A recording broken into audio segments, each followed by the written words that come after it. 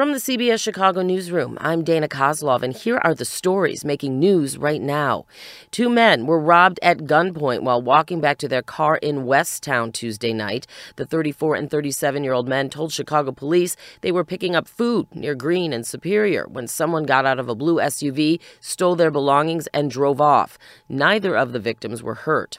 The Chicago Gig Alliance says it plans to hold a candlelight vigil outside City Hall to demand apps verifying the identity of rideshare customers. The call stems from the fatal shooting of a food delivery driver in Inglewood Monday night. The 53-year-old victim was driving when someone shot him in the chest. Police are still looking for the suspect. Schools in South Suburban Dixmoor are expected to reopen after being forced to close this week because of water main breaks. A boil order is still in place, but the village says the breaks are repaired.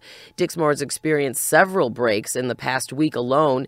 Dixmoor's president says it will take about $50 million to replace the crumbling infrastructure. The Chicago City Council will once again try to vote on a resolution calling for a ceasefire in Gaza. Alderpeople delayed a vote last week on the measure to honor Holocaust Remembrance Day.